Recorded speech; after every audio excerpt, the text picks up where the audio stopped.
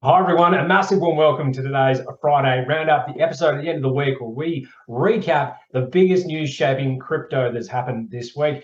There's no bigger news right now than the CPI print. It will be very interesting to see how that tracks forecasted consensus. It all thinks it's coming in just a little bit lower in terms of normal CPI, but core CPI inflation is what the Fed is looking at, and most consensus analysts are looking at that is going to come in quite hot like last month. So all of that, fingers crossed for the risk markets like crypto, that we don't see a massive overshoot, because this will directly impact the market. It comes out, I believe, Friday morning about 3 a.m. So I'm just filming this the day before, but everyone please be aware that this event is coming, and it will likely throw markets through a bit more turbulence coming through tomorrow and the day after, and of course the weekend when Bitcoin trades 24/7. So we should see that will shake things through. All right, let me crack straight into the main news of the week.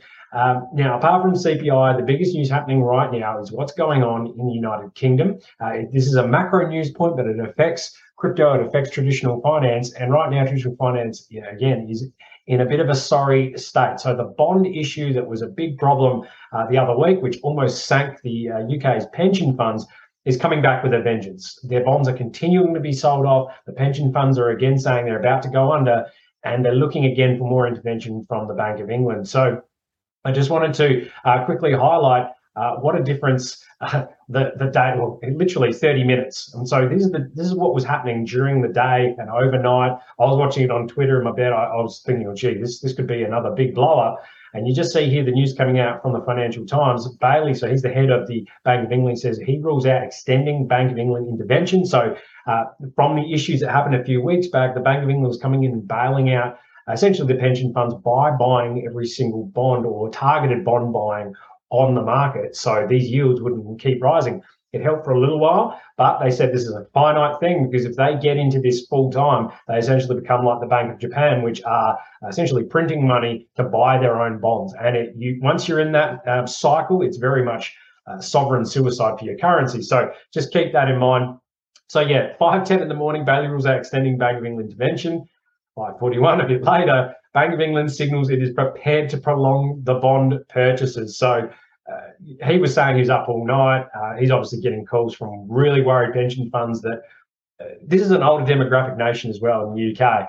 You can imagine the backlash, political backlash, Main Street backlash of pension funds going insolvent, having to sell everything on their books to stay afloat. It is a terrifying situation, but this is where we are at from all the way going back to 2008 with this money printing, and now with the aversion to holding treasury bonds right now due to what's happening with the tightening. So again, I won't go into the weeds, but it is all connected. This is Lynn Alden. She is retweeting Breaking News Market, which is tracking what the Secretary of Treasury in the United States, Janet Yellen, was saying.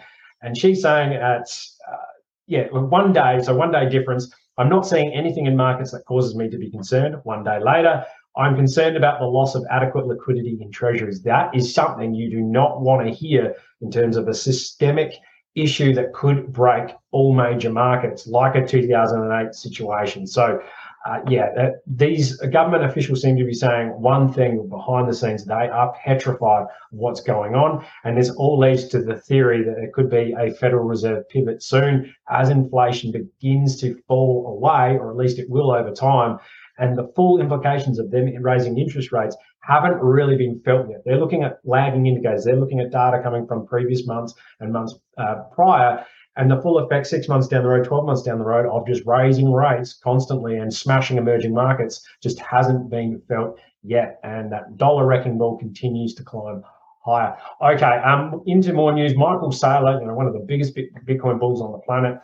So he's just quoting a Wall Street Journal article here, and he's saying this is a major milestone on the road to institutional adoption. Now, this is FAWSB settled on a fair value accounting for measuring crypto assets. Now, if you follow what's happening in institutional adoption, you remember when Tesla came in, MicroStrategy came in, you're thinking, all right, it's only a matter of time for Microsoft, Google, all these other corporates and companies come into the fray. Well, it's not that easy. The reason why Michael Saylor could do it is he has sole ownership of the company. He can make those unilateral board decisions. You need to convince a lot of other board members, a lot of these other companies to actually go down this route. You need to, convince the chief financial officer as well of the company and make sure this isn't a crazy thing to do, to put some of their reserves into Bitcoin. But one of the major roadblocks, which Michael Saylor often talks about on YouTube, or if you hear in his podcast, the main thing holding up more companies than doing what Tesla and MicroStrategy did was the accounting structure in the United States. It didn't actually classify Bitcoin in the right manner for a lot of these companies to actually take on the risk of holding it because they were subject to the volatility of the asset and had to declare it at the end of the financial year. And it looked like a massive loss on their books, which wasn't great. So this is really positive. FAWSB settling on that new accounting method. Now, they're not there yet, but they're talking about it. At the end of the year, they're looking to come to a proposal. But they said on Wednesday, the board said that companies should use fair value accounting for measuring Bitcoin and other crypto assets, moving a step closer to a standard that could clear up uncertainty over reporting how much such holdings are worth. Companies must review the value of such assets at least once a year and write it down if it drops below the purchase price. So that's what I was talking about. At the end of the financial year, they have to write it down as a massive loss.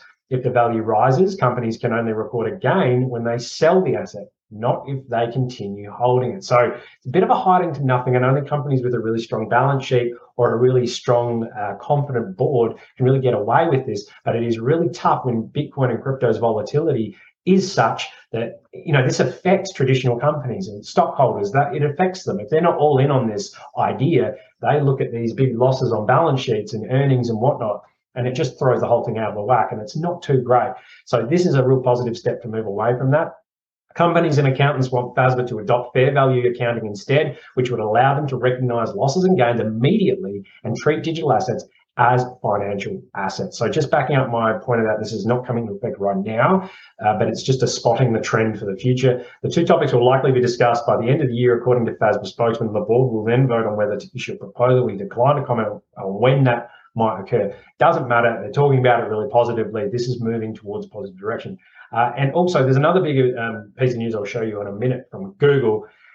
In bear markets, the most consequential news for this market to fly in bull markets, they come out during bear markets when no one's paying attention, when all the noise is so bearish that these enormously positive news items like BlackRock coming in and all that, it barely moves the market. But in actual fact, these are huge, it's rocket fuel for the next wave of adoption a few years down the line. So just keep that in mind, because if these headlines came out during bull markets, this market would fly, $1,000, or let's say a $10,000 candle on Bitcoin. Maybe not that, but you'll see this huge positive wave of new money coming in, wanting to really bet that trade's moving high. That's what you see in bull markets. So, as well, they were looking at ways, other cryptos as well, but they're leaving out non-fungible tokens and certain stable coins in that FAWSB if they pursue it. But it doesn't really matter, because major companies, all they really want to hold, if they're going to hold anything, is Bitcoin and potentially Ethereum. So keep that in mind. Now, this is that huge news that I was talking about that happens in bear markets that no one cares about. Google to allow crypto payments with new Coinbase deal. Huge. Two bits of news in there was that Google's coming on board in terms of being more positive towards crypto and Bitcoin. They know that there's a demand for it, especially in the internet cloud space. But also secondary is Coinbase. Now, Coinbase has copped a lot of flack. I'm not the biggest fans in terms of the UI and how they're always down during peak volatility. However, they are the sole institutional arm, essentially, in the United States that allow companies like Tesla or MicroStrategy or huge net worth investors to acquire huge amounts of Bitcoin over the counter, away from the open spot market. They're I guess the institutional gateway right now into this market. So they're not going anywhere. And I think that is really important to know, because the stock price has dropped quite significantly since the highs, like a lot of things. But, there was some scuttlebutt that Coinbase was going under, cut back a lot of employees. But a lot of these companies, especially crypto companies, have to trim the fat in bear markets to do this. So I wanted to highlight those two things. But anytime you hear Google and crypto together or Bitcoin together, it's just a massive deal. They've signed the deal, Google and Coinbase, which will see Google accept cryptocurrency for some of its cloud computing clients. It's a move which will allow Google to go after the cutting-edge crypto and Web3 companies who want to use digital currencies as their payment method. So Coinbase receives a cut from that, as they should, but real big partnership between those two. And this is furthering on more adoption stories. Brazil's Rio de Janeiro will accept crypto payments for property taxes. Brazil is very crypto friendly, same as Argentina. El Salvador's in the same region as well, in Central America, and this is more South America, obviously. But that part of the world that often suffers from central bank mismanagement, hyperinflation, all that, it is the perfect breeding ground to adopt crypto in earnest. Same with Africa. So the adoption just runs on a pace. It doesn't matter if price is up or down. This is moving in one direction. Be forward looking, because this market does not stay down forever. And again, those pillars are built now, those seeds are laid to bear fruit in the bull market later. But this again is more just focusing on that broader adoption theory. So as well, I'll just finish on this. So Ethereum's second layer projects duked out for dominance. So this was in our trends report, which we released not long ago. It's also a bit of a focus for our newsletter portfolio if you're a subscriber to that. Ethereum's layer 2 scaling platforms are taking center stage in the network's newest chapter, and it's unclear where the first movers hold the greatest advantage. We think this is the next really strong opportunity in the market, as well as some other areas which we cover in the quarterly session, which you can watch soon. But layer 2, Ethereum going to 2.0, it doesn't mean it scales right away. In fact, we don't know when that's coming. We think that sharding is coming sometime next year, if not the year after. But scalability is still a massive issue for Ethereum. So there is a huge gap in the market for layer 2 solutions that are there ready right now to onboard a bunch of new developers, users, with fast throughput, and it's really inexpensive to use. I know a couple of Optimism, Matisse, and others off the top of my head, I just can't quite remember.